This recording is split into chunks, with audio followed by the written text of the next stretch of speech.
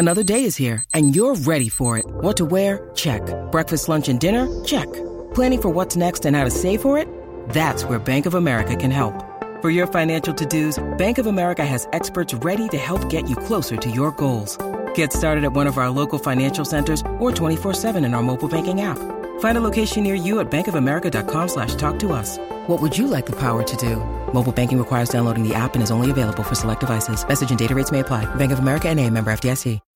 When you need mealtime inspiration, it's worth shopping Kroger, where you'll find over 30,000 mouth-watering choices that excite your inner foodie. And no matter what tasty choice you make, you'll enjoy our everyday low prices, plus extra ways to save, like digital coupons worth over $600 each week. You can also save up to $1 off per gallon at the pump with fuel points. More savings and more inspiring flavors make shopping Kroger worth it every time. Kroger, fresh for everyone. Fuel restrictions apply.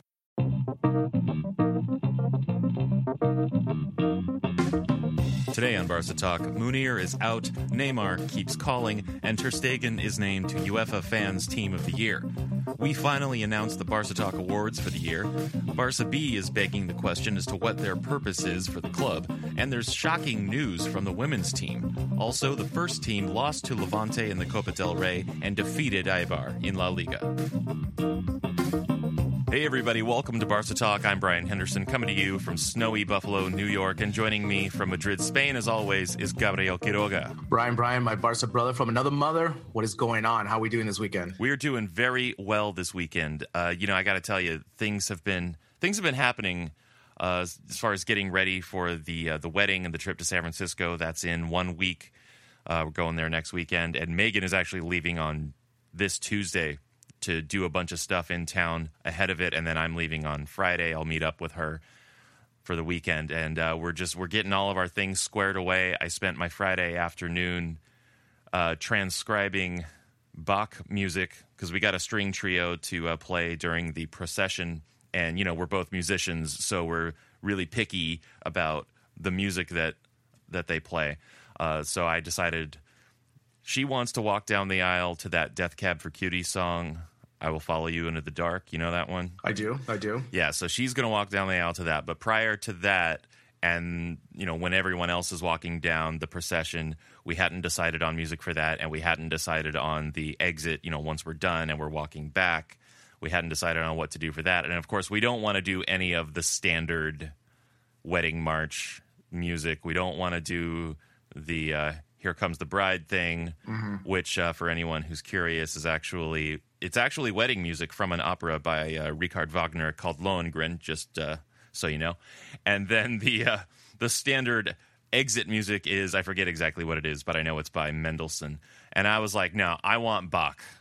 I want Bach all over the place because he's my man. He's the guy. Nice. So I was sort of taking some of his keyboard music and transcribing it for string trio last night. We sent it out to the players, and so hopefully they'll be on top of that. That's exciting. Everything is pretty much squared away, so I'm very pleased with. Nice. Yeah, very pleased. And mostly, I have to say, she doesn't listen to the show, but I have to give a shout out to my wife Megan for doing most of the planning. All I did was I lined up the DJ. I'm in charge of table assignments, and I did that music thing.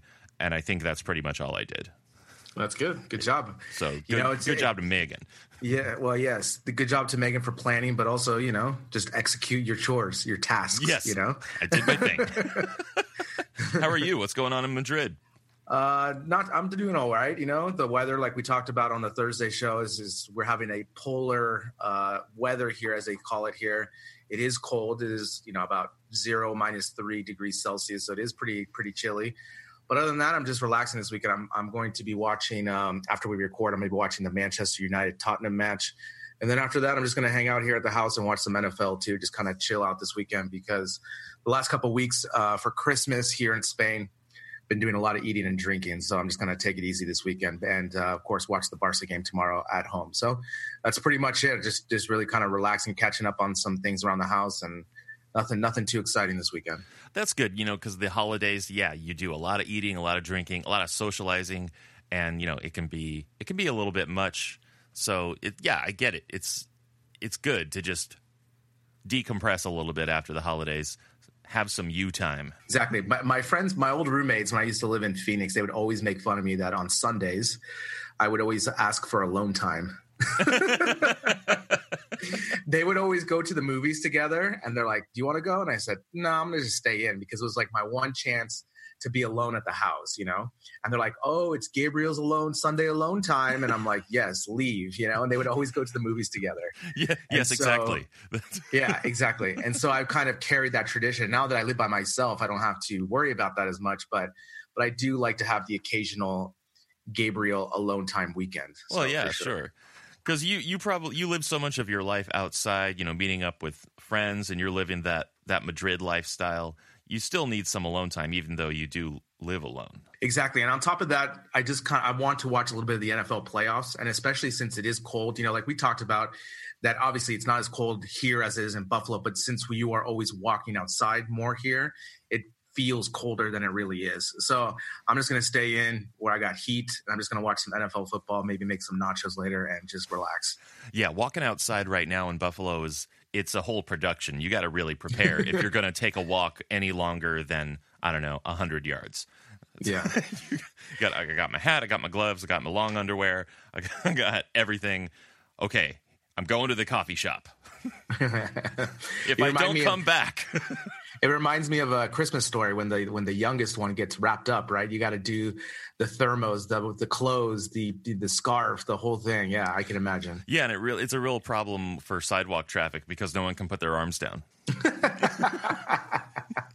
Nice. I like that. Yeah. Starfishes everywhere. Yeah. Well, before we get into Barcelona news, I got to talk to our listeners for just a second because, guys, Valentine, or should I say, as Pep Guardiola would say, guys, Valentine's Day is right around the corner, so how about giving your wife or girlfriend something totally different, something romantic, and I'm talking about a luxury gift service called Enclosed that delivers designer lingerie to the special woman in your life month after month. Enclosed is like beer of the month, but instead of beer, she gets ultra high-end lingerie. And we've been checking out the site, and this is seriously high-end stuff, what we at Barca Talk would call primo lingerie. Enclosed was designed specifically to help you guys find gifts for the special women in your lives, and I'm not talking about your mother. Enclosed is all about helping you make her happy, and it's effortless for you. Every month, Enclosed sends your wife or girlfriend a custom-curated lingerie gift selected just for her, and they back up the gift with a 100% size guarantee so you never have to worry about fit. Come on and join more than 30,000 couples that love Enclosed, and we'll give you a little gift. Right now, you can get $35 off your Enclosed gift. Just go to enclosedlingerie.com, that's ENCLOSED lingerie.com, and enter the coupon code BarcaTalk at checkout to get $35 off any Enclosed multi-month gift. So that code is BarcaTalk, all one word, and don't even try to use the Sevilla, just a normal letter C in Barca, to get $35 off any multi-month gift. Give your wife or girlfriend something that reflects and deepens the connection between the two of you. That's enclosedlingerie.com with the code BarcaTalk for $35 off the best gift ever.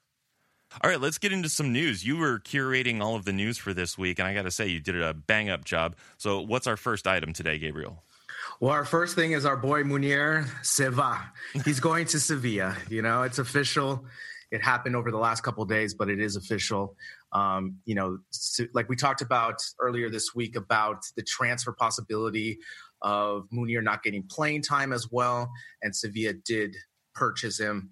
They did pay Barcelona the transfer fee of more than €1 million. So Munir is off to Sevilla, and I think it's a good move for him personally because I think obviously he's going to get more playing time. And also, I think one of the strategies why he did not renew with Barcelona is because he knew wherever he was going to go, he was able to sign a contract extension with that club. And so I believe when I was watching the news today, he did sign a 3 or 4 year contract extension with Sevilla. So Sevilla are really happy to have him because now they have better depth at the forward position. And Munir is going to get definitely more playing time now going forward. Yeah, it seems like he's going to get a lot more playing time. If nothing else, you know, he'll come in to substitute. Sevilla's still in the Copa del Rey for sure, and they're still in Europe, I think, right? Yeah, that is correct. So yeah, he's going to have minutes, and it just seems like Machín is he would tend to use Munir more. His strategy, his tactics use a player like Munir more. So I think this is going to be a good move for everyone. This is a good situation, right? It's a win-win.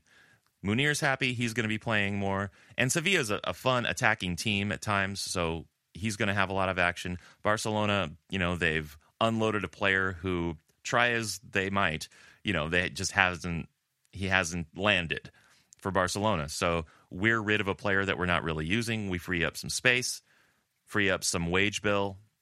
It's a win-win all around. Yeah, it is a win-win, and especially we were able to get something for him, because during the last 5 days or so, because Munir did not want to renew with Barcelona, Valverde basically told him that he was not going to be called up going further. So I think it all just came, all the stars aligned, and my feelings on Munir. I just think he's not good enough to be a starter for Barcelona, but I think for a team like Sevilla, I think it's a good fit for him. Plus, he won't have the pressure of being like a La Masia player that has to perform at a high level. I think going to Sevilla, where it's a little bit more relaxed, they are in these competitions of Copa del Rey and Champions League, but it's not the same type of pressure as it is in Barcelona. So I think it'll be a good fit for him, and we'll see what his goal output is at the end of the season. Yeah, and what did you say? They paid, $1 million for him? Yeah, they paid $1 million for his services. See, that's funny to me because, to Sevilla, $1 million it's not a ton of money, but it's, you feel it. Meanwhile, Barcelona, I feel like they have a, take $1 million, leave $1 million tray right at the front of the offices, So. I love it. Take $1 million, give $1 million. Yeah, whatever, just spread it around. Yeah. No, it's true. I mean, especially with a club like Sevilla, especially, they don't have the amount of depth that Barcelona has. So this is going to help them with the competitions that they're in. And like I said, Munir is a good player. It's one of those things. He just needs more playing time. We saw what he could do in Alaves. He did have some good highlights, some good plays, and scored some goals.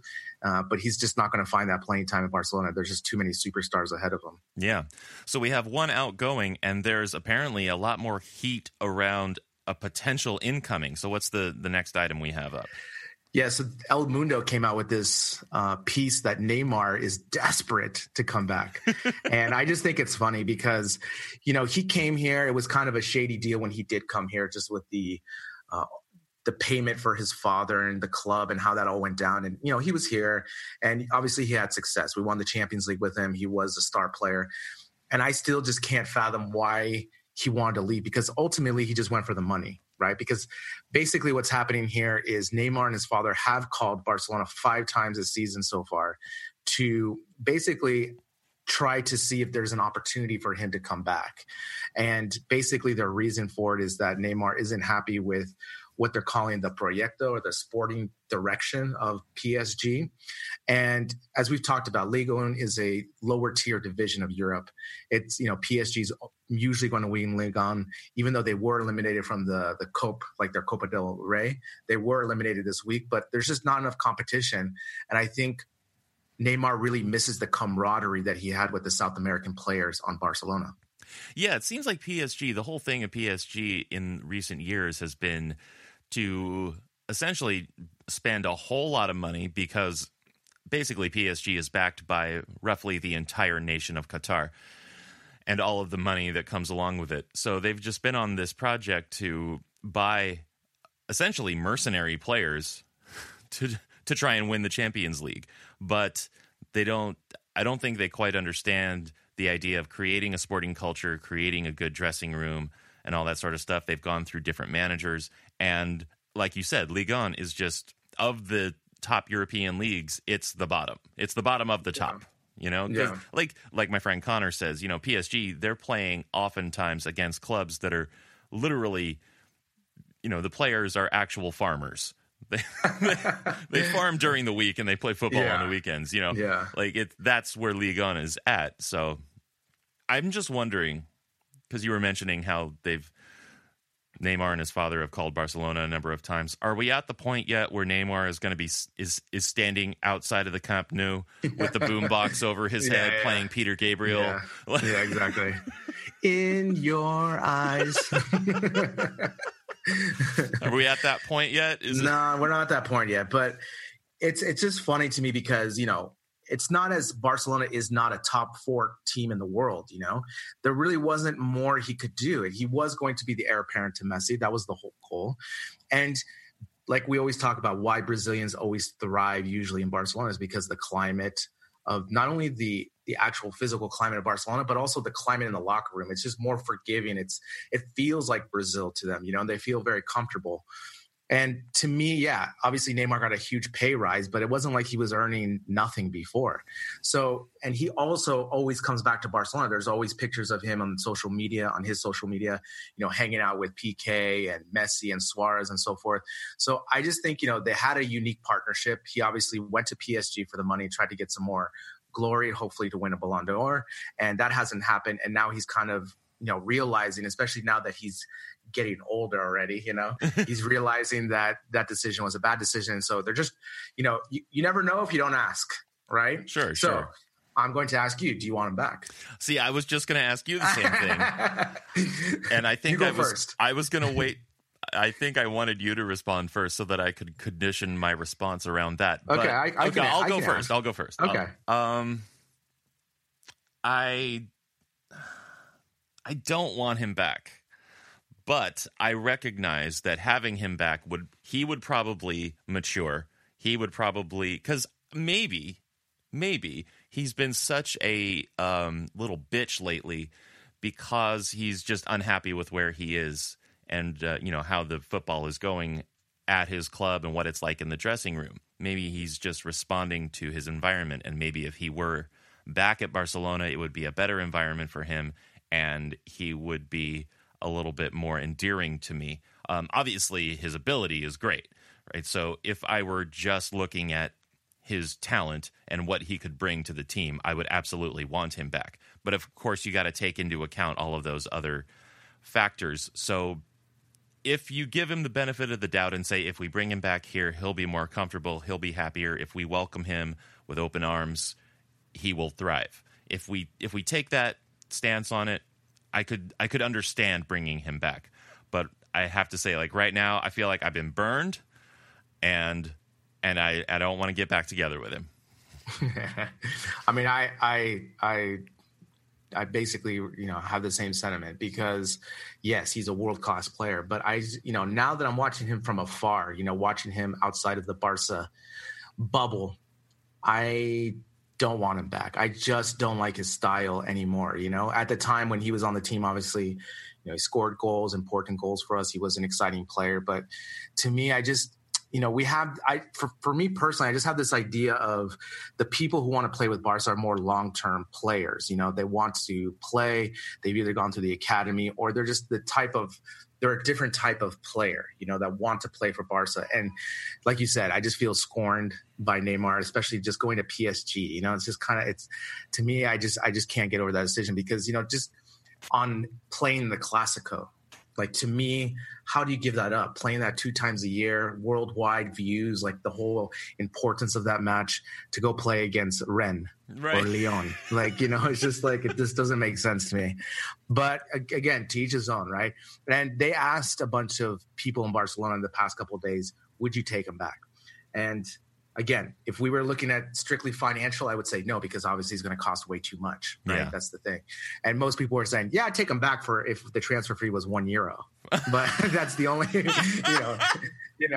that's the only sentiment, because everyone knows it's going to, Paris is going to try to rob us back, for that, so. Yeah. And there really isn't much love between PSG and Barcelona. It seems to be a fairly contentious relationship between the two clubs. I mean, I can see him going to Madrid first before he comes to Barcelona again. Oh man, go to Atletico. That would be interesting. That's not going to happen. No, I know. Go to Sevilla. Play with Munir. Yeah. I mean, if obviously with the way Madrid is playing and they have no kind of superstar really in the attacking, I could see them really going after him this summer, and especially pairing him up with Vinicius, the new 18-year-old Brazilian guy, who I think is not that good. I think he's super overrated, but whatever. He does all those little bicicletas. He's always like doing the over with the step over. I'm just like, dude, everyone's going to have the book on you in like 2 months, man.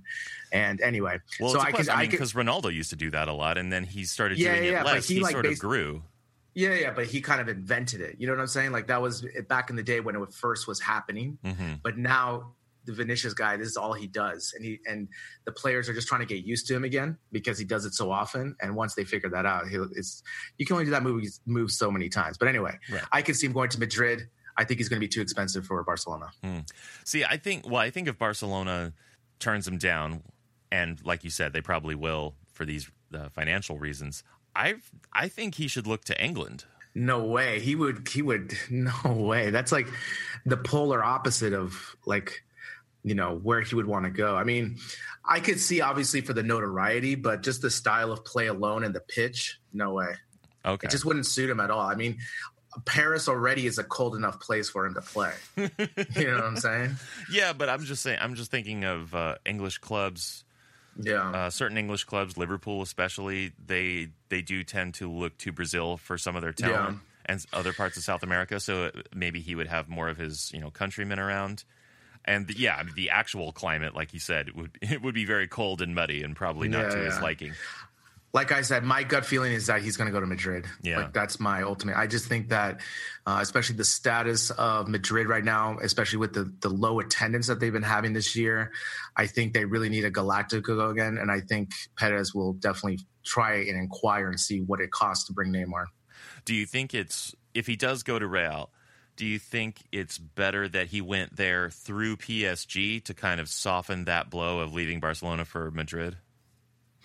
Yeah, but at the same time, I don't know. Like when Figo did it, it wasn't as though Figo came from La Masia or something, right? I mean, he had some years, but you have a good point. I think it's definitely not going to be as bad, but also just the way football is with free agency and the transfers, there's really kind of no loyalty. So it's not as serious as it was back in the day when Figo went from Barcelona to Madrid. Yeah, but I feel like so many Barcelona fans still insist on that kind of loyalty. Yeah, I mean, I could see that, but for me, I wouldn't. Special in that way. Yeah, but for me, to me, it just doesn't. It's not as serious. I think I remember when Figo left, that was more of a blow to me because Figo was like the World Player of the Year, and he was so important to Barcelona. When he left, it was such a big deal. I'll just remember that happened. I was like, what is he doing? Yeah. So it was first of all just the fact that he was leaving, and then insult to injury, he goes to Real Madrid. Exactly. This is very different. Yeah. And also, and it was in that time too where we needed him. That's the other thing. It wasn't as though we just had a stable of amazing players. We did have good players, but he was so vital to our success in that season. And so, for me, like I said, Neymar played 4 seasons with us. Yeah. And to me, he didn't come through the academy. He was a mercenary, and he went to PSG, and if he went to Madrid, it'll just be someone we got to fight against, Yeah, just another guy. Yeah. All right. Well, did you hear about the UEFA Fans Team of the Year? It was just announced, I guess, yesterday or day before. No, I mean, I just saw that there was a bunch of Madrid players on it, of course. Right. Yeah. So this was the like a best 11 in Europe based on fan voting on UEFA's website, and like you mentioned, a lot of Real Madrid, but Messi was on it, obviously. But what I want to mention is that Ter Stegen was on it as well. It was his first time on this particular, best 11 thing. Now, Real Madrid was, as you mentioned, more represented on the team, the most represented on this team with 4 of the 11 from Real. But Ter Stegen, so that means Ter Stegen beat out the likes of De Gea, Courtois, Neuer. And so I think the voting shows that there is not a strong Barcelona bias in the voting, and yet Ter Stegen still gets top goalkeeper on this team. So I like that because I think it just means that people are really starting to recognize how good Ter Stegen is. Yeah, I mean, like we say, he's a top 4 goalkeeper in the world, and I think until he becomes Germany's absolute number 1, then I think that's really going to put him over the top because people still think that Neuer is better than him. And I would take Ter Stegen right now, because of Neuer's age. And until he's the absolute number 1, then that'll just come with the credibility. Oh, wow, he's been with Barca for so long and he's been doing really well. I mean, we're going to talk about his save of the year, but he's just, for the last 3 seasons, he just keeps getting better and he keeps stabilizing the defense and becoming, he's going to be a captain. of the team pretty soon. So, he's heading in that direction. He's still young. He's still probably going to play for Barca for like 10 years. So, yeah. so and he's been sort of like a backup captain on one or two occasions in like, not Copa del Rey, but just, those games where all the youngins went out. He's had the armband on, and it's just a matter of time before he's, one of the set captains at the beginning of the year for sure. Let me ask you this. So, before when Ter Stegen started with the team, there were some times when he played in the back and you kind of be nervous a couple times, but now you never have that feeling anymore, right? He's solid with his feet. He makes the right decisions. He makes great saves. He's good in the air. So again, I remember there was maybe 2 years ago where there was a couple long ball goals on him where he gave up, on those goals. There was a couple times where you felt nervous about his passing and so forth, but now he's rock solid, man. There's like no doubt that he's the number one for Barca. Oh yeah, absolutely. I mean, his first year when both he and Bravo came in, and Bravo was actually getting more starts than him, and he was coming on, that was when he would make me the most nervous. And mainly it was when he decided to come out of the box and how he was gauging that. It seemed like he was making a lot of poor decisions. But then the next year he was still doing that, but less. And he just kept working. And now he's, like you said, he's absolutely rock solid. He's absolutely our number one. And he's, I think, number one in the world. But like you said, he's not going to get the full notoriety for that until he's Germany's number one. Yeah, like I said, because with that comes, because Germany is always known for great goalkeeping. And so when you become the German number one, like absolute, then that just comes, that'll help with the credibility. And like the other thing, until you hear on ESPN FC that he is the best goalkeeper, then that's really going to put it over the top for me. Because they always say the guy from Liverpool and Man City, and they haven't won anything, like that's part of the thing of being a number one goalkeeper. It's not only do you have the physical tools, but also your career resume. Do you win? Because that you ultimately are helping the team to win. Yeah, exactly. Now, speaking of voting and awards, this leads us straight into the Barca Talk Awards.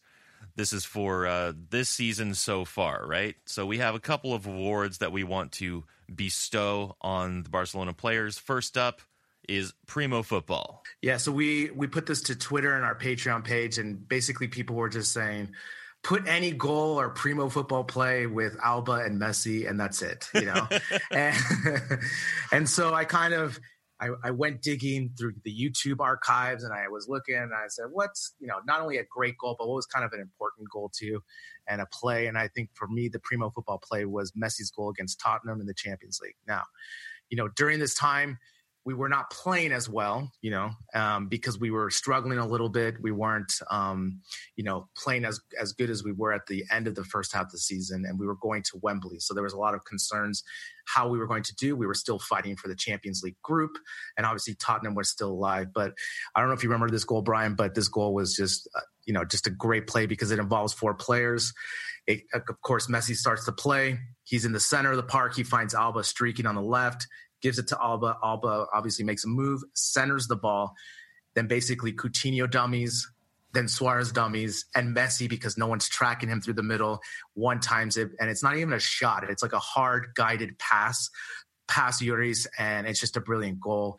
And from start to finish, for me, especially for the moment that it just clinched that match as well. That's my Primo Football award winner. Yes, absolutely. I do remember that goal. And as you were describing it, I felt the goose flesh on my skin pop up, because that was indeed the acme of Primo Football.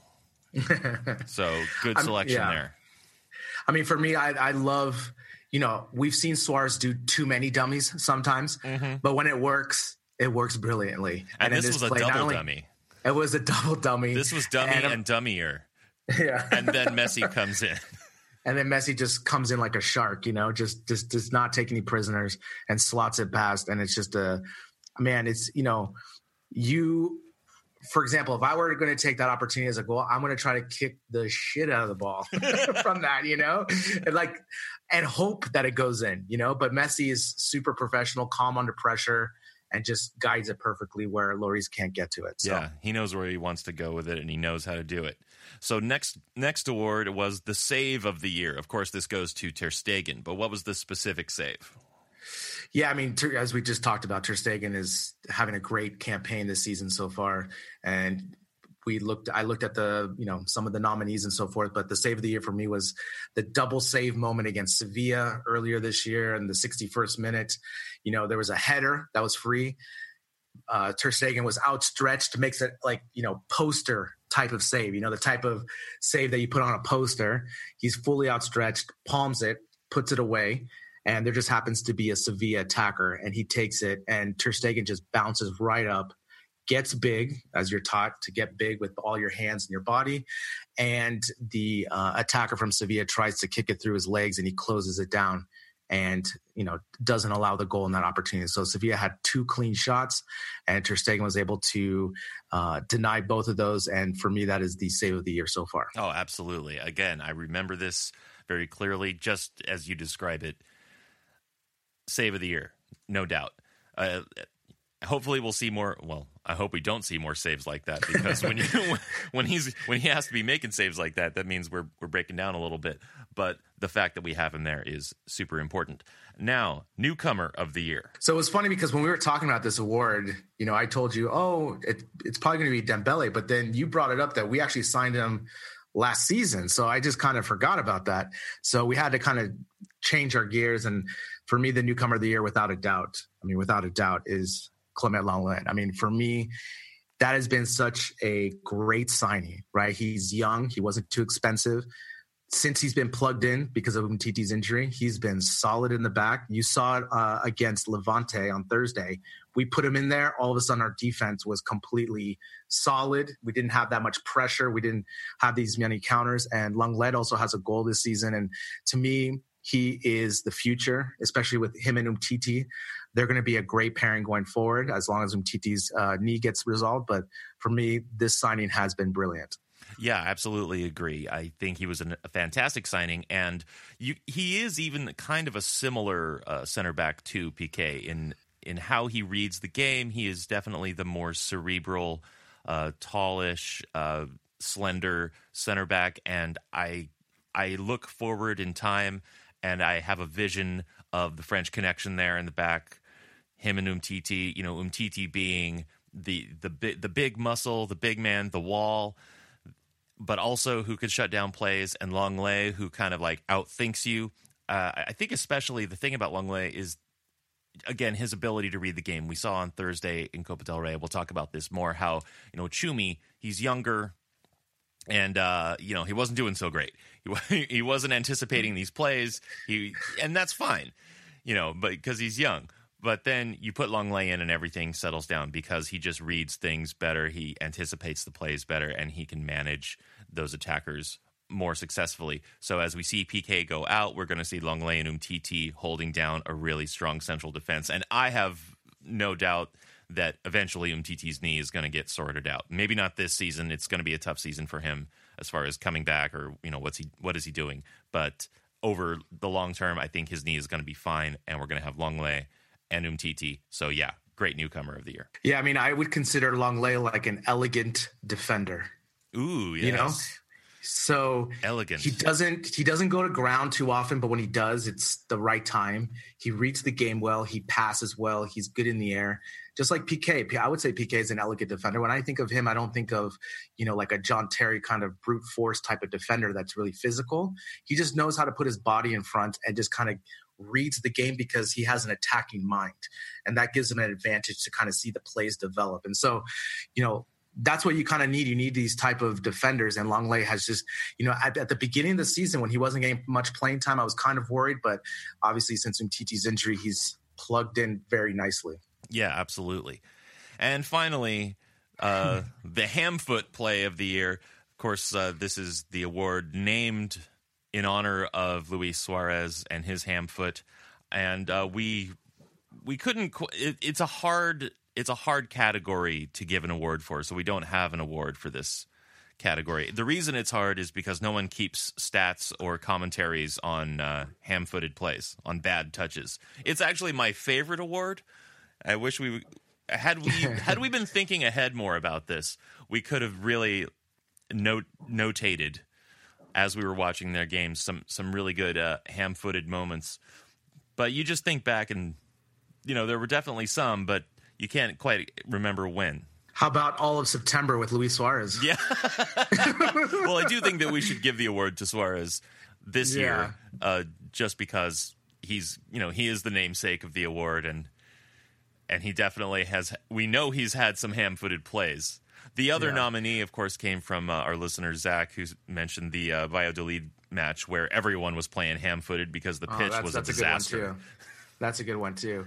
But I would say Luis Suarez for September because as he was playing himself into shape, right? He looked a little chunky. He wasn't in shape as much, and every time he would try to do the dummy run, it was wrong. When he tried to make a through ball, it was too heavy, and everything was just going wrong for him. I mean, obviously he's eventually found his form, but Suarez is kind of one of those guys that doesn't really focus that much anymore on preseason training and just kind of uses that first month to get going. And so I would say Luis Suarez, the month of September. Absolutely. So those were the first annual Barca Talk Awards. We'll have another edition next year, and we'll try and keep track of some ham-footed plays more so that we can have better nominees next year for the ham foot. Now, there's been a major shakeup in the women's team, and now with more on that, here's our Barca women correspondent, Michelle Taylor. The surprising news for Barca Femení last week was the dismissal of Fran Sanchez, now replaced by US Cortez. It wasn't so much his sacking that was the surprise, rather it was the timing.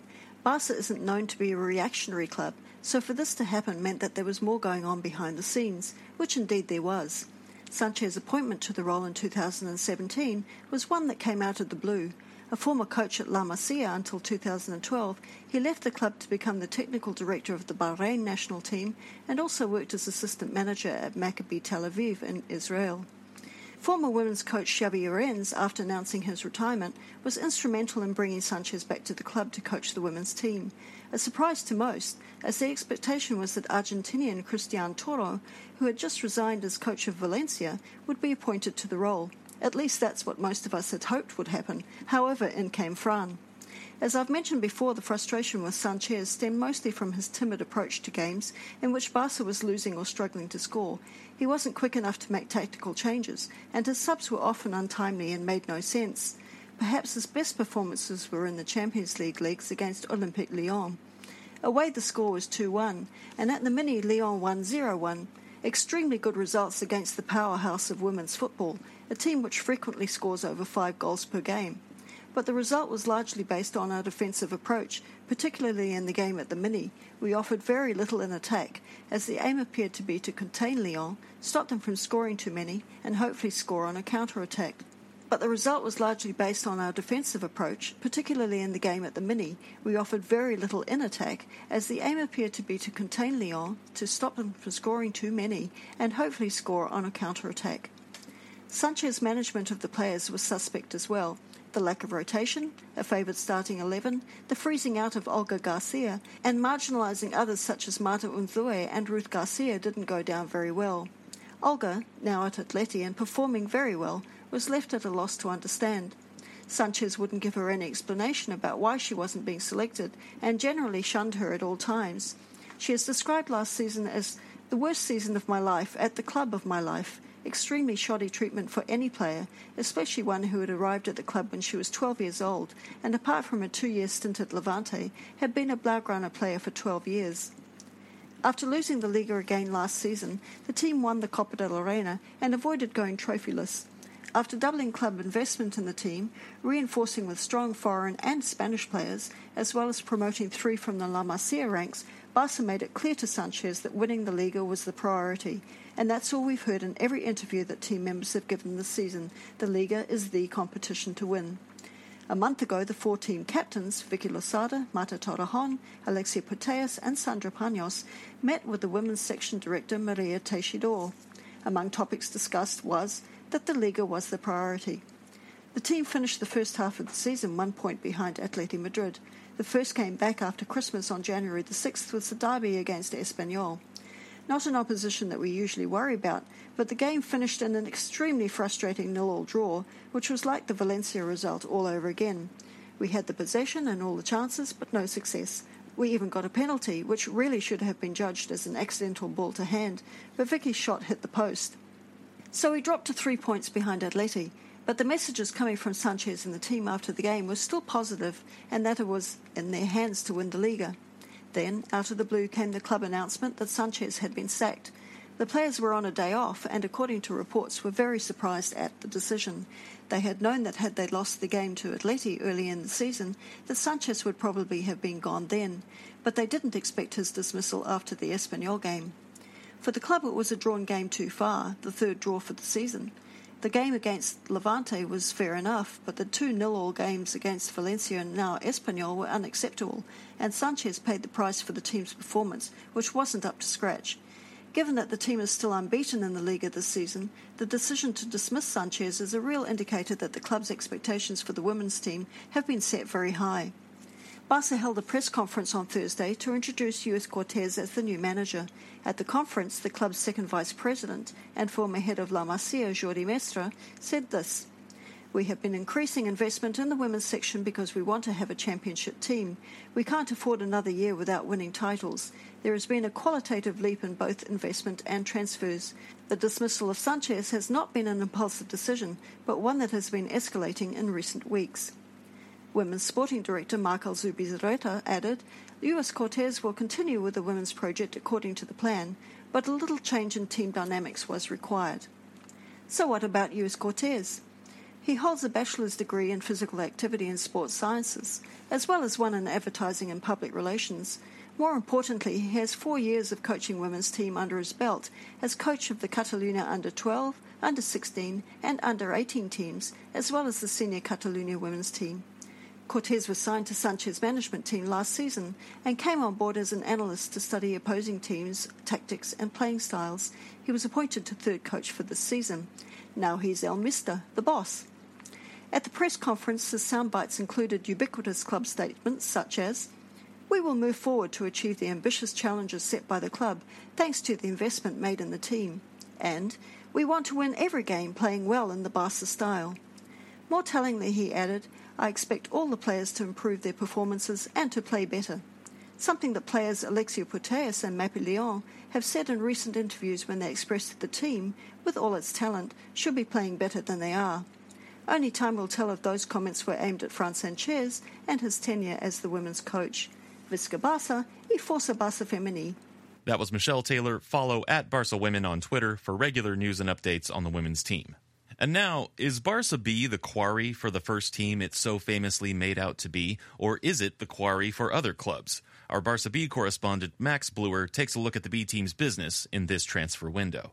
As we find ourselves deep in the January transfer window, now seems like a good time to discuss Barca B's transfer strategy and the radical overhaul it has undergone since last season. In the summer of 2017, Barca B made a number of signings of relatively experienced players, most of whom were in their mid-20s. Players like José Anaiz, Anthony Lozano and Inigo Ruiz de Galarreta, while the likes of David Costas and David Concha even arrived on loan from other La Liga clubs. Barca B seemed to have turned into a finishing school for other clubs' youngsters. Costas, for example, after having made 38 appearances in Segunda last year for Barca B, has gone on to become an important member of Celta Vigo's first-team squad this year. Barcelona as a club, and Eric Abidal's predecessor as director of football, Roberto Fernandez, had clearly prioritised maintaining Barca B's place in Segunda over the development of La Masia players. And you can see their reasoning for this. After all, the jump to the first team is far easier from Segunda than Segunda División B. At least in Segunda, you're playing against professionals, in front of large crowds, and in some of the grand old stadiums of Spanish football, El Molinón, Riazor, or La Romareda. In Segunda B, though, the boys have more often than not been playing in front of one man and his dog against semi-pros in non-existent atmospheres. So buy or loan a few players with a bit more experience, and mix them up with innate talent emerging from La Masia, and hopefully the squad will be strong enough to stay up, thereby smoothing the transition from juveniles to B team to first team. The theory might have been sound, but it turned out horribly. Barca B finished last season in 20th place, 4 points and 2 places away from safety, with the final game of the season epitomising everything that had gone wrong. A 2-0 loss to Zaragoza at home in the Mini-Estadi, when the season's only bright spot, Carles Elena, tore his hamstring, and a wonder goal was scored by Alex Febas, a Real Madrid loanee. Barca B failed to stay up last year, and the policy of signing older, more experienced players did nothing more than block the progress of the youngsters further down the pecking order. Thankfully, the club seems to have learnt from the catastrophe that was the last campaign. Only 2 signings were made for the B team last summer. Moussa Wagué, a 20-year-old right-back who scored at the World Cup for Senegal for about €5 million, and Ronald Araujo, a 19-year-old Uruguayan centre-back. While joining them this week was Ignacio Villarasa, who was recalled from loan in order to cover for Miranda at left-back when he's with the first team. Wague and Araujo are additions to a squad, the core of which is made up of youngsters who have been at the club since childhood. Players like Ricky Puig, Miranda and Chumi regularly take part in first-team training sessions and have had minutes with the first team this season. While the change in director of football has undoubtedly been important, the man behind the transformation in Barça B's transfer strategy, the pivot towards players brought up in La Masia, is undoubtedly Francesc Garcia Pimienta.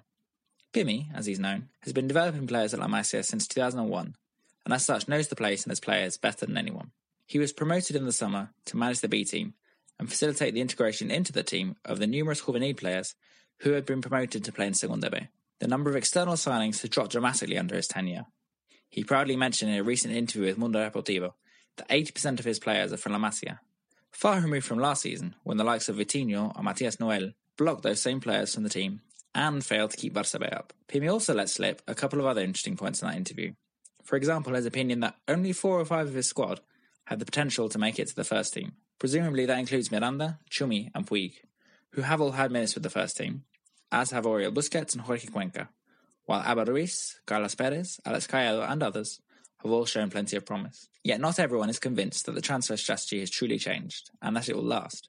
One such example is Roberto Navarro, who's imaginatively named his son Robert, and later played a key role in his boys' switch from La Masia to AS Monaco, where he's been recently made his debut for the first team, aged just 16. Navarro Sr. has also been chatting in the media, and in an interview with Sport, he accused Pep Segura, a key decision-maker at La Masia, of not believing in Barça DNA. To be sure, there has been tension between the club and Navarro over the manner of his departure, with Barça accusing the player and his father of making unreasonable financial demands. But at the same time, Navarro Jr. is far from the only bright La Masia prospect to have packed his bags to another club in the expectation of more first-team football. Sergio Gomez at Borussia Dortmund and Jordi Mbula, also at Monaco, spring to mind. Those youngsters clearly had some doubts over how they had progressed through the age groups at Barça, and whether they would find their path to the first team, and even the B team, blocked. Seeing as the switch away from outside signings to focus on the younger age groups to find players for Barça B is less than a year old, it's too early to break open the champagne bottles and declare the return to the golden age of La Masia. In other, more immediate news, Barça B's first match of 2019 was a disappointing 1-1 draw with Second Boston Castellón that featured a hilarious own goal by Rafa Mujica and an even more hilarious fight between a Castellón player and Guillem Serrano that saw the two of them sent off, though in reality it was nothing more than fisticuffs. The next game will be this weekend at home to Alcoyano before a trip to Egea next Sunday. We should also mention the cup loss to Levante the first team had on Thursday. Miranda and Chumi both started, but did not play well. Chumi in particular failed to cope with Levante's forward line and was hauled off shortly into the second half, while Miranda was subbed at half-time. Neither trained with the first team the following day, and Valverde failed to defend his two Canteranos in the post-game press conference, all of which has added fuel to the accusations that he does not know how, or is at least reluctant, to integrate youngsters into the first team. All right, let's talk about the first team. And let's begin with the Copa del Rey. This, of course, happened on Thursday against Levante in the Alfonso Perez in Valencia, and it was a 2-1 loss, which I mostly attribute to the lineup, our lineup. Yeah. We talk about this theory, right, about going with the young guns. And so for the lineup, I was okay with the lineup, okay? But with me, I just think the idea of having the defensive four that we had and not have any kind of support formation-wise, I think was the wrong way to go. I think, we could have gone into a 4-4-2 to help a little bit more stability, at least for the first 30 minutes, just to kind of get it going. At least you have 4 midfielders to help track back on defense. But for me, the lineup wasn't too bad. Obviously, we're going to dive into the player performances and stuff, but we had, Silicen in goal. I thought Semedo, Murillo, Chumi, and Miranda, I thought that was okay. Vidal as the babysitter, as we talked about. Vidal and Busquets, but Vidal was more the babysitter, yeah. Man. Vidal was running all over the park trying to shut things down, put out fires. He was the fireman in this. He was the fireman. So we had Vidal, Alenia, Busquets, and Coutinho, Malcolm, and Dembele. So, for like I said, I wanted to see this, but again, this kind of goes back to the whole thing this season. I think Miranda should have had a spot start earlier in the season, so that he's not completely inundated with what's going on in this match. And also with Chumi too, and obviously with Jason Murillo, he, I didn't expect much from him because this was going to be his first match. He wanted to prove that he was worth signing. And again, I blame more about the formation, just not being more conservative at the beginning and just letting those defenders find their feet and chemistry and then kind of build up from that. Yeah, well, I mean, between the two center backs, definitely I thought Murillo looked good, especially for his first time out. I thought, wow, you know, he's a good signing. You know, it's one of those things, Brian, where like when you're playing with this new team, right, if they don't give up that goal in the first 10 minutes, then all of a sudden you kind of build that confidence that you're like, okay, we put out that fire. We did this. Okay, we're doing okay. We're surviving. But once that first goal came in the first 8 minutes, like, oh, God, just hold it together. Just hold it together. And I didn't want any drastic changes either because they have to figure it out. That's part of the playing, because once you try to save it, then they just don't get confidence going forward. Yeah, and Valverde, I think, made it pretty clear with not just the starting 11, but the bench too, that he was going to ride or die with mostly the young guns, right? Because Messi didn't even come along. Yeah, it's a good point. I mean, for me, I would only have made 2 changes to this lineup. I would have not started Busquets because, you know, people on Twitter were clamoring, you know, obviously with his biggest flop that he did with Silesen. But also, you know, Busquets is at an age now where playing on a Thursday night in Valencia, Copa del Rey, like, you know, just give him a break. Put Denis Suarez in there, or put Sergio Roberto, put someone else that's younger that's going to help you, because you need the legs. And for me, I would have taken Dembele out. I would have used Denis Suarez, for example, because I think with Denis Suarez's situation that he's in right now, he's going to give you more effort than Dembele. Yes, I agree, especially because, you know, he's trying to fight for minutes, or he's trying to get a little something on the highlight reel, because keep hearing rumors that he might go to Arsenal. See how that develops. But I think you're right. In a game like this, he would have gone after it a lot more. In fact, when he came on and he got that penalty, he was really turning it on. That was a good dribble that he was right in the middle of. Meanwhile, Dembele, you know, he didn't quite have the professionalism to really go after it as much. Yeah, I mean, you brought up, you know, 2 points that I wanted to talk about. So the first one was Dembele. You know, like, as a professional coach, not only are you supposed to be really good at tactics and understanding the game, but you're also kind of a psychologist as well. I mean, especially at this professional level, these players making so much money. And to me, I don't know Dembele personally, but just from afar, I know he's not going to be up for a Copa del Rey match on a Thursday night. He'd rather be playing Fortnite. Oh, yeah. Right? That's the thing, right? So understand those type of things, those tendencies. Like I have here in my notes, I would have used Denis Suarez. I mean, obviously we're playing advocate after he did such a great performance in those 10 minutes. But I know personally that Denis Suarez is going, well, not personally, but I know Denis Suarez is probably going to try a little bit harder because he's fighting for those minutes, you know? And that to me was a bad call, because you saw Dembele's passing was super lazy. He did not track back to help Semedo. He left Coutinho all by himself a bunch of times. And when he did have opportunities, he didn't shoot the ball. Right. Right. He did. That was driving me crazy, Brian, you know, because yes, he has that move, but at the same time, just shoot the ball. Right. You're playing Levante. This is not Bayern Munich or something like this. Yeah. Just now going back to the Denis Suarez. Yeah. Going back to the Denis Suarez thing. You know, he had a great 10-minute spell there. You know, at first I was kind of making fun of it. I even tweeted, Denis Suarez, save us, por favor. You know, that's what I said. And he made me eat my own words, you know? And so he definitely had some really good movement, especially in that top right. We've never really seen him in that top right corner. It's a 4-3-3. And he just looked after it, you know? And you could definitely see how it just changed the mood of the team because of his movement. We weren't going horizontal so much. We were going a little bit more vertical. Yeah. Now, the other note that you had, because you wanted to talk about Coutinho and how he didn't look so hot in this match either. Yeah, we talked about this. You know, we want Coutinho to perform. We need him. And I think this was the worst case scenario that could have happened, because not only did he look like he didn't belong there, but also he just looked like a player that doesn't have confidence. And most importantly, you know, we needed him to be the top star to lead the team, especially when we're down 1-0, you know. He lost the ball so many times, Brian, 17 times. It's whenever he was supposed to go left, he was supposed to go right. When he went right, he was supposed to go left. I mean, every play that he did was the wrong move. And, you know, it's very troubling because Valverde's basically said he has to fight harder in training. You know, and last time I checked, there isn't a biometric meter that you can gauge how hard a player is fighting for, because it's one of those arbitrary things. He's not fighting hard enough, so this is a little bit troubling because, like I said, we need him going forward. We paid so much money for him. He had an amazing World Cup campaign, and now he's basically a shadow of that person. Yeah, and when we first got him, for months, he just kept getting better and better and stronger.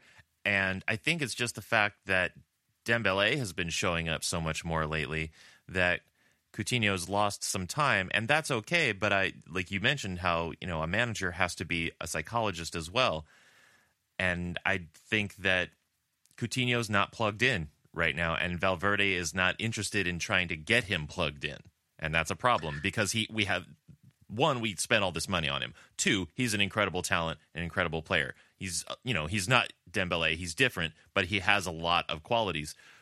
So I think it's that Valverde just doesn't have the ideas. I agree. The thing is, Valverde is happy with the lineup that he has, our strongest lineup, because it's getting results, and that's all he really cares about right now. To me, you have to kind of have both, because you never know when injury is going to happen, and we're going to need Coutinho, And then when we need Coutinho and he doesn't have good performances, it's like, well, we need him, and Valverde is going to be stuck, in this type of thing, It's the manager's job, especially at a team like Barcelona where there's so many superstar players, is to find appropriate playing time, have everyone plugged in, as you said, that's a great word, and ready to fight when they're asked to. You have to find a spot for Coutinho, whether he rotates with Artur on the left as a midfielder, and just get him acclimated to that.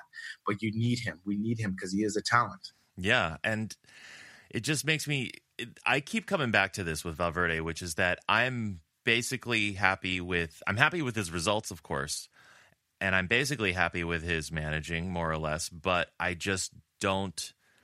I think there's something missing with Valverde as a manager at Barcelona, which is that he seems to me like someone who's happy with good enough.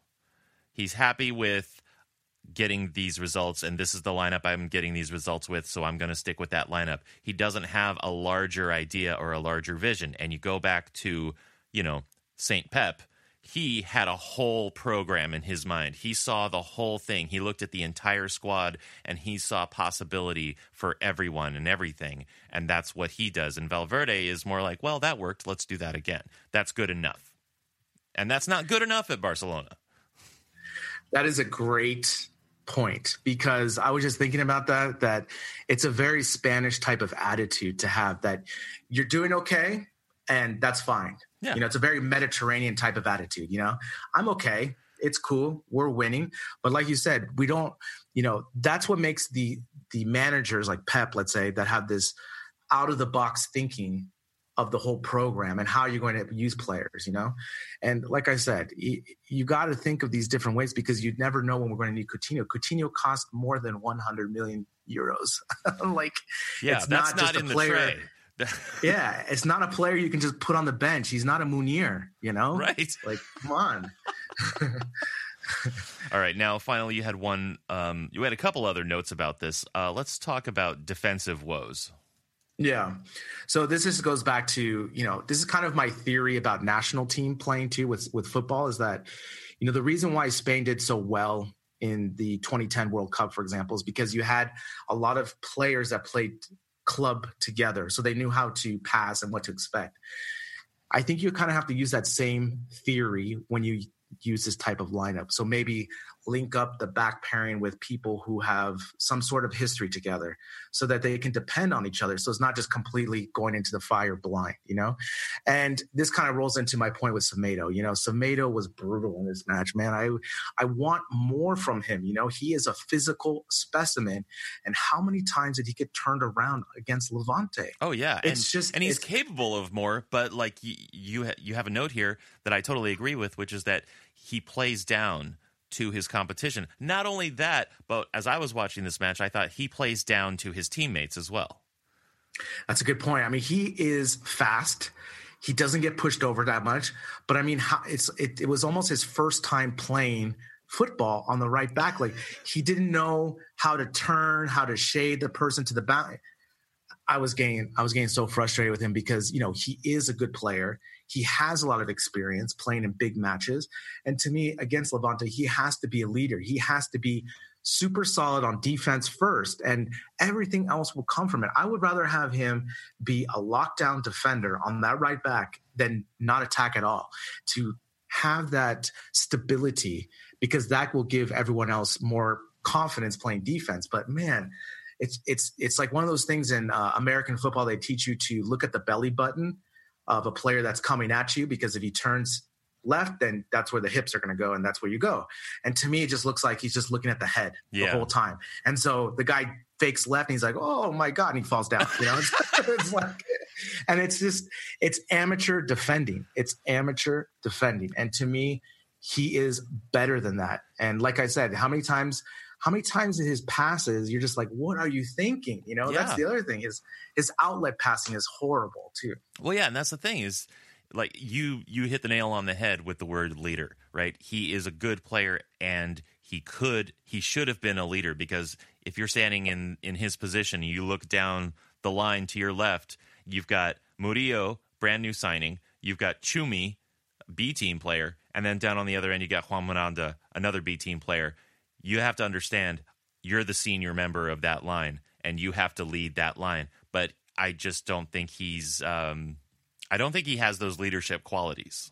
He's a great player, and if you put him on a line with someone else who's a leader, he's going to do great.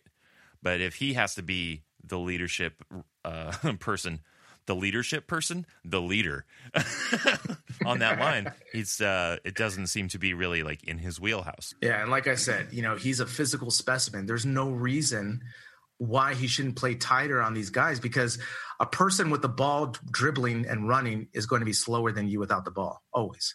I mean, Messi's the only one that doesn't do that, but everyone else, you dribble with the ball, you're going to be slower, and Semedo should be able to be better physically on defense, man. It's such a liability. Yeah, and again, this all comes back to Valverde for me, just understanding your players and, managing your players well, understanding what their qualities are, how they deal with different teammates and different configurations. I mean, for me, like, so much comes back to the manager, because we have great players. We have a lot of great talent, and an even better manager would be getting that much more out of these guys, but we're getting good enough. Exactly. I mean, that's the thing, if we were in a 4-4-2 at the beginning, just more conservative that way, dropping Coutinho back even further down just to be a better outlet for Miranda, because how many times did Miranda lose the ball that directly led to a counter, because there was such a great distance between our midfield and the defense, right? So if you just bring Coutinho back and then you have Malcolm and Dembele up there just for the first 30 minutes, for the defense, so they can get their bearings and their communication. That's all you have to do. I mean, these are just slight adjustments that you do that would make a huge difference. And then going in halftime, if it's 1-0 or 0-0, then all of a sudden you can start making tactical adjustments to try to score the goal. But you have to understand these type of things. Again, just like you said, it's just good enough. Yeah. Now, for the second leg, because we did get that penalty and Coutinho scored on it, so good on him. We wound up 2-1, so we got an away goal, and Levante is going to be coming to Barcelona for the second leg. I know that we agree that in the second leg, Valverde should go with not the exact same lineup, but the same idea, right? Keep it with the youngsters. Reserve Copa del Rey for the youngsters. Do you think he's going to actually do that? No. Yeah, I agree, because he wants to advance. I think he's... Yeah, I mean, I would love to have the same lineup and just maybe put Sergio Roberto instead of Semedo back there, and then put Denis Suarez instead of Dembele. Yeah, I think that just sounds great. Those two little changes I think would make a big difference. And then because I think Sergio Roberto can lead, and knowing that he's the senior person on that line, I think will definitely help. But I think we should give Miranda another chance, because he needs to get this playing time. He did make mistakes, but the only way he's going to get better is to learn. So next game you say, okay, look, the players are faster now. So that 15-yard pass that you did in Barca B is going to get intercepted. It's got to be closer, and it's got to be a little bit over it. And Chumi too, I think Chumi and Murillo just develop a little bit more, and ride or die. Because to me, if we lose in the Copa del Rey, okay, obviously I'm not going to be the happiest person, but at least we went with the Barca B, the youngsters, and at least they can have something going forward to lean on. And finally, in La Liga on Sunday, Eibar came to town, and they left a little sad because we won 3-0. It was the first half was a little rough, but ultimately there was a lot of primo football in this match. Yeah, I would say a lot of attempted primo football, right? Because they strung a lot of nice passes together, but ultimately they couldn't find the back of the net. But like you said, I would say maybe the first 30 minutes or so, they were just kind of trying to figure out Eibar's high pressing and how to escape it. A lot of La Liga teams try this. And once Barcelona figured out, the Rubik's Cube, they were having a lot of counter and goal chances opportunities. Yeah. So what did you think of the lineup? I mean, I think the headline on the lineup, of course, is that Coutinho started. Yeah, I would agree. I definitely thought Dembele was going to get the start. And, I got to give Valverde credit, trying to get Coutinho some confidence playing with the big boys and to see if he could string it together. And, I thought that was kind of a surprise. So how did you think Coutinho looked? Because on Twitter, people were flipping out on how great he looked tonight. But I have some other thoughts on that. Well, I mean, I thought he looked good. And, as far as his contributions to the goals, I think he was involved in all three of the goals in really clever, inventive ways. I think he was running hard. He was trying, and he had moments of brilliance. He didn't look necessarily mind-blowing from beginning to end.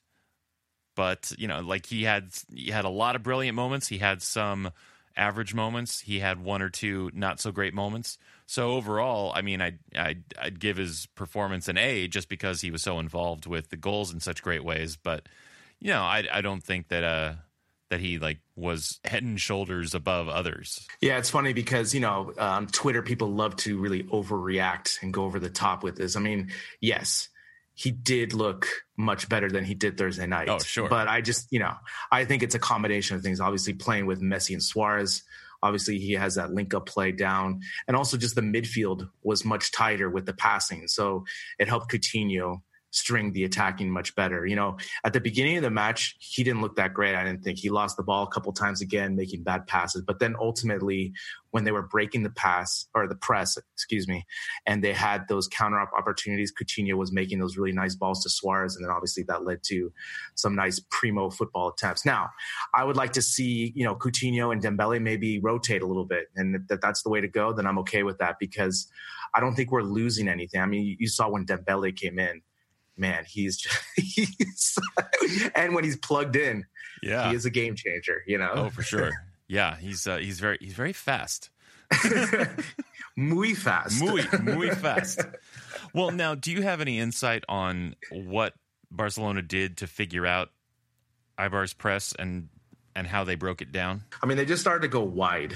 They started to use the wings a little bit more. And also Artur and Sergio Busquets were starting to go through the middle a little bit more. So, it's just patience really more than anything because Eibar was kind of playing sometimes a 4-1-4-1. So you had this, you had to break through that second line of four. And then from there, you had some more spacing. And again, it was just stringing the passes and being patient and just kind of working your way up the field. But also just having Coutinho and sometimes Suarez out wide to be the outlet. That ultimately is what happened. And they also, I don't know if you remember in the beginning, we were actually attempting some long balls from midfield as well. And that kind of just broke it up as well because then Eibar had to be cognizant of those long balls as well.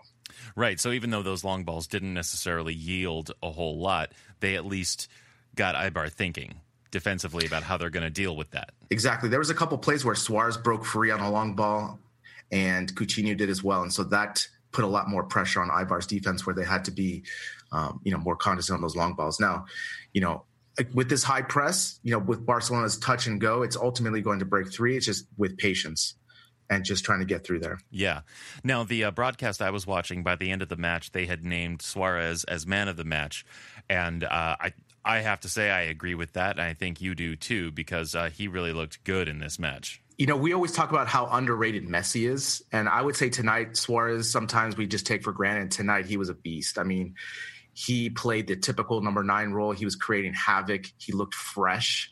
He was running around. I mean, he had a super hand play at the end of the game. But for the most part, he was very plugged in, and he also had 2 goals as well. So, he's going to be a tough player for us in the future to replace, because him and Messi just have a really nice chemistry. They know how to, as we talked about in the awards earlier about the primo football play with the dummy, but also when the back pass that failed with the Messi's goal, but it was just a nice setup. Suarez, for me, definitely man of the match. Yeah, and that first goal he scored, the 19-minute goal, the whole buildup. I mean, talk about primo football. The whole buildup, starting off with the free kick from Arthur to Longley, back to Arthur, then Coutinho, back to Arthur, and then Busquets, and that's where the pivotal pass comes. Busquets, one touch from Arthur's pass to Coutinho, then it begins, right? Coutinho to Suarez, back to Coutinho, back to Suarez. Suarez gets down there and goal, and I counted it was 10 touches amongst all these players in 12 seconds. Yeah, I mean, it was such a nice play. Once they get that break on, when we start to get them pedaling backwards, we have such an advantage with Messi and Coutinho, Suarez driving that attack. And just like you said, it was as soon as Busquets hit that break, it was on. And it was a great finish too from Suarez, because the ball was a little bit behind him when he shot the ball. That's why he fell. He always makes everything so dramatic. He's like, but when he fell, it helped him with the angle. He was able to place it really nicely. So really nice finish. And if it wasn't going to go through, Coutinho was there for the follow-up as well. So, I just think, with Coutinho's play, I mean, you saw in this goal with the pass and also the follow-up, obviously just playing with Messi and Suarez, he just feels, at home, more comfortable, makes him play better.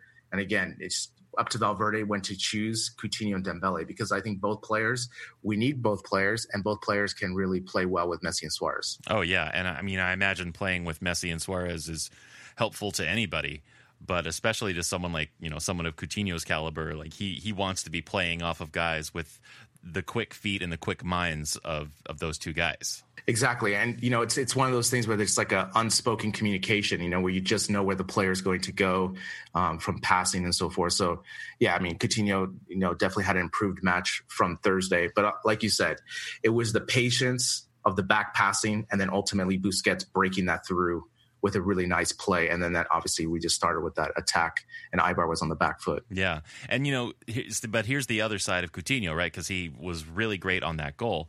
But then he had the chance to make it 2-0 near the end of the second half. But then he went down, I thought, a little too easily in the box. He was calling for a penalty, like a professional does. But there wasn't anything in it. The defender had a hand on his shoulder. He didn't hit his feet at all. So either he dove or he just went down too easily. And I think that if he could have just fought through that little bit of contact, he would have been able to finish it and make it 2-0. I mean, this is one of the hardest things to do, because, if he dives and gets the call, then great. It's a penalty and it's really easy, right? And we can say, yeah, he should, I personally think he should have fought harder for it, right? Like a running back almost, like just let the defender ride your back even more, and then maybe you get the penalty call. But I think if he would have withheld him a little bit longer, I think he would have been able to get a pass or a shot off. And like you said, for me, it was really weak. It was a dive more than anything for me. And a lot of people on Twitter were complaining about the ref not being in the position to call, but he was there, and it was a soft play. So for me, it was not a penalty. Oh, no, not at all. And I mean, I watched the replay many, many times, and by no measure should that have been a penalty. So, yeah, again, that comes back to Coutinho. Yes, he looked a lot better. He was playing with better players. He played in the last game, so he's a little bit more match ready. He hadn't played much prior to that. We had the break and everything. So, he definitely looked better than he did on Thursday, but there were still things like this that came up. So what do you think of this theory, maybe playing Coutinho 2 games? And have Dembele come in for him, or like how he did today where Coutinho drops back to the midfield, and then have Dembele start 2 games and then do the vice versa. It's like just to kind of always have both of them playing often, because we're going to need them, both of them. If we're down 1-0, Dembele can come in and save us, and vice versa. Coutinho can come in and maybe have that one shot where he comes in and scores a goal. So I think, if Valverde can find some sort of rotation, because I think that's the only thing we're missing, right? Is, we're more solid on defense. Our midfield with Artur is much better now. When we have a big game, we have a strongest 11. And I just think going throughout the season is just trying to find a nice fit for Coutinho and Dembele to have equal opportunities and good playing time. Yeah, I think it's, like you said, that's a good phrase, equal opportunities. I think it's important that both of them get roughly equal opportunities. Of course, Dembele has been preferred lately, and now Coutinho's got a couple of starts, which is nice, but then Dembele came in. So I don't know if I would insist that he systematize it too much, but I do think Valverde should be thinking a lot about balancing out Coutinho's time and Dembele's time to make sure that they're both, feeling used, feeling valued, and they are actually having the time on the pitch so that when they do come out, they're not, trying to get their bearings too much, so that they can both be plugged in as we get into that, that late tough period of the season, especially if we continue in the Copa del Rey, where we're in all three competitions. And of course, we want to make a more concerted effort for the Champions League this year. Yeah, definitely. We need everyone pulling on that rope, because that's ultimately what's going to give us the doblete, hopefully, for the rest of the end of the season. Yeah. Now, another great headline out of this match is that Messi scored his 400th goal in La Liga in this match. That's insane. I mean, I was speechless, I mean, yeah. I saw, before the match, they were talking about that on my commentating. They said, if Messi scores, he scores his 400th. And I just kind of did double take, man. It's crazy how many goals. And, this goal is like a very typical Messi. As soon as he turned that corner, did you have a doubt in your mind that the ball was going in? No. I didn't. As soon as I saw that the keeper was out of play, I was like, that's a typical Messi goal. He loves that, turning that corner on the left. And, he could have used Coutinho if he wanted to, but Messi just finished it. And it was just a very Messi clinical finish for sure.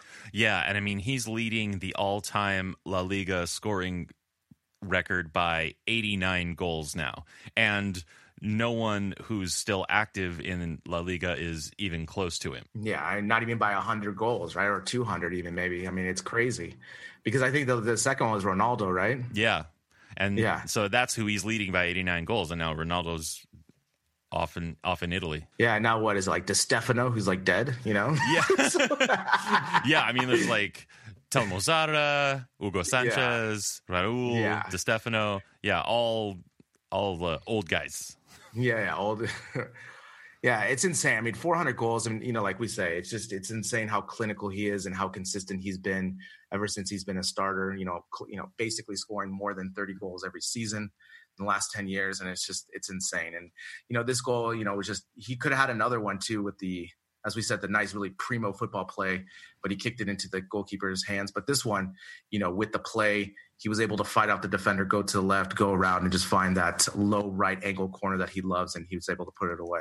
Yeah, and then that third goal, so Suarez's second goal, off the throw-in quickly taken by my boy Sergio Roberto, and then so I couldn't even believe it, because I could have sworn Suarez was going to put it into the box, or put it back, but the pressure was coming in and he just put in this impossible finish. Yeah, as we talk about with these Barca players, not only are they technically super sound, but I would say they have a high soccer IQ, and this was a perfect example of that, where Sergio Roberto took the opportunity, saw that the Eibar defense was sleeping a little bit. Suarez recognized it, and they just did a quick throw in.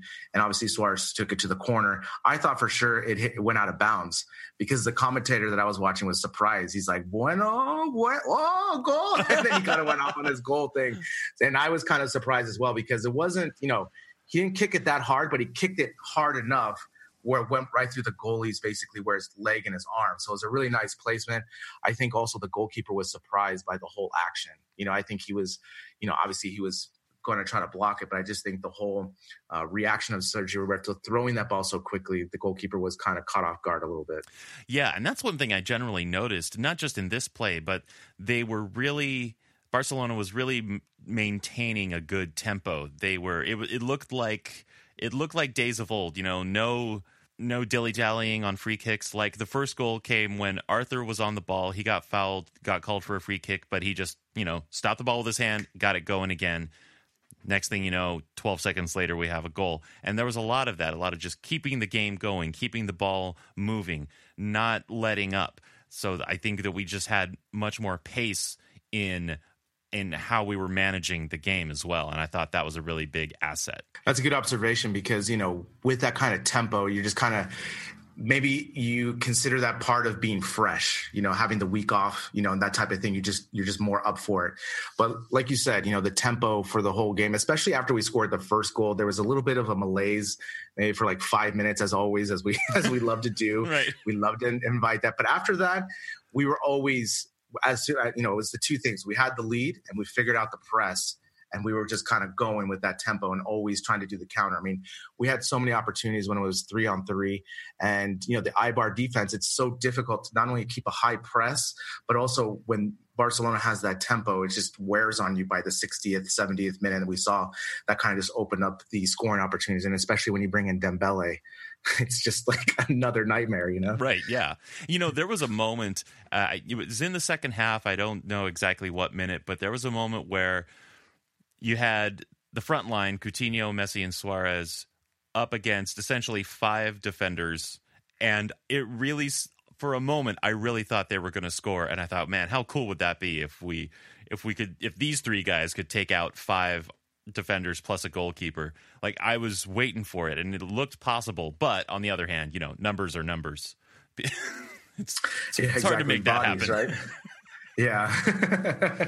I mean, I wouldn't put it past them, if you gave them 5 opportunities, I bet you they scored 2 times in training or something against 5 people. But yeah, like you said, I mean, I really wanted to see Coutinho get a goal. I think that would have really helped his confidence even more going forward, because he did play well. But like you said, I mean, I'm happy with the result because especially since Atletico won earlier today, they've continued to put pressure on us. And, it's this type of game that, at the beginning, it was a little bit touch and go, but we were able to not only get the points, but like you said, we had good tempo, we looked fresh, and, the second half, we had a lot of scoring opportunities, and we just looked like we were actually wanted to play football on a Sunday night.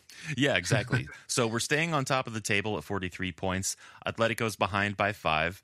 And next up, we've got the return leg against Levante in the Copa del Rey on Thursday. And then Leganés is going to be in La Liga next week. Both will be at the Camp Nou. Now, next week, we're going to do something a little different, a little off book, because I will be in San Francisco having my wedding ceremony pretty much at the same time as the Leganés match is happening.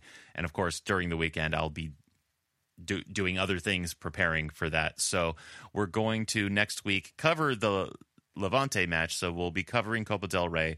We will have contributions from Michelle Taylor, so you'll be up to date on Barca women. We'll cover whatever news we could by, let's say, Thursday or so, but we will not have a match review for Leganés because I will not be available. So let's get a win against Levante. Let's keep moving forward in the Copa del Rey, and we'll be back next week with another episode.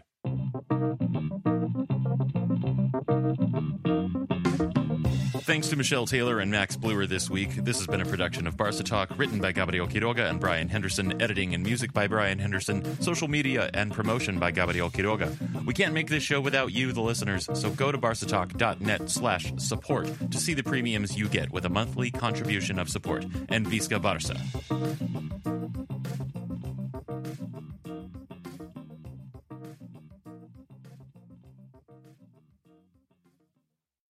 Sports Social Podcast Network. Hey guys, it is Ryan. I'm not sure if you know this about me, but I'm a bit of a fun fanatic when I can. I like to work, but I like fun too. It's a thing. And now the truth is out there. I can tell you about my favorite place to have fun. Chumba Casino. They have hundreds of social casino style games to choose from with new games released each week. You can play for free anytime, anywhere. And each day brings a new chance to collect daily bonuses. So join me in the fun. Sign up now at ChumbaCasino.com. No purchase necessary. VGW Group. Void where prohibited by law. See terms and conditions. 18+.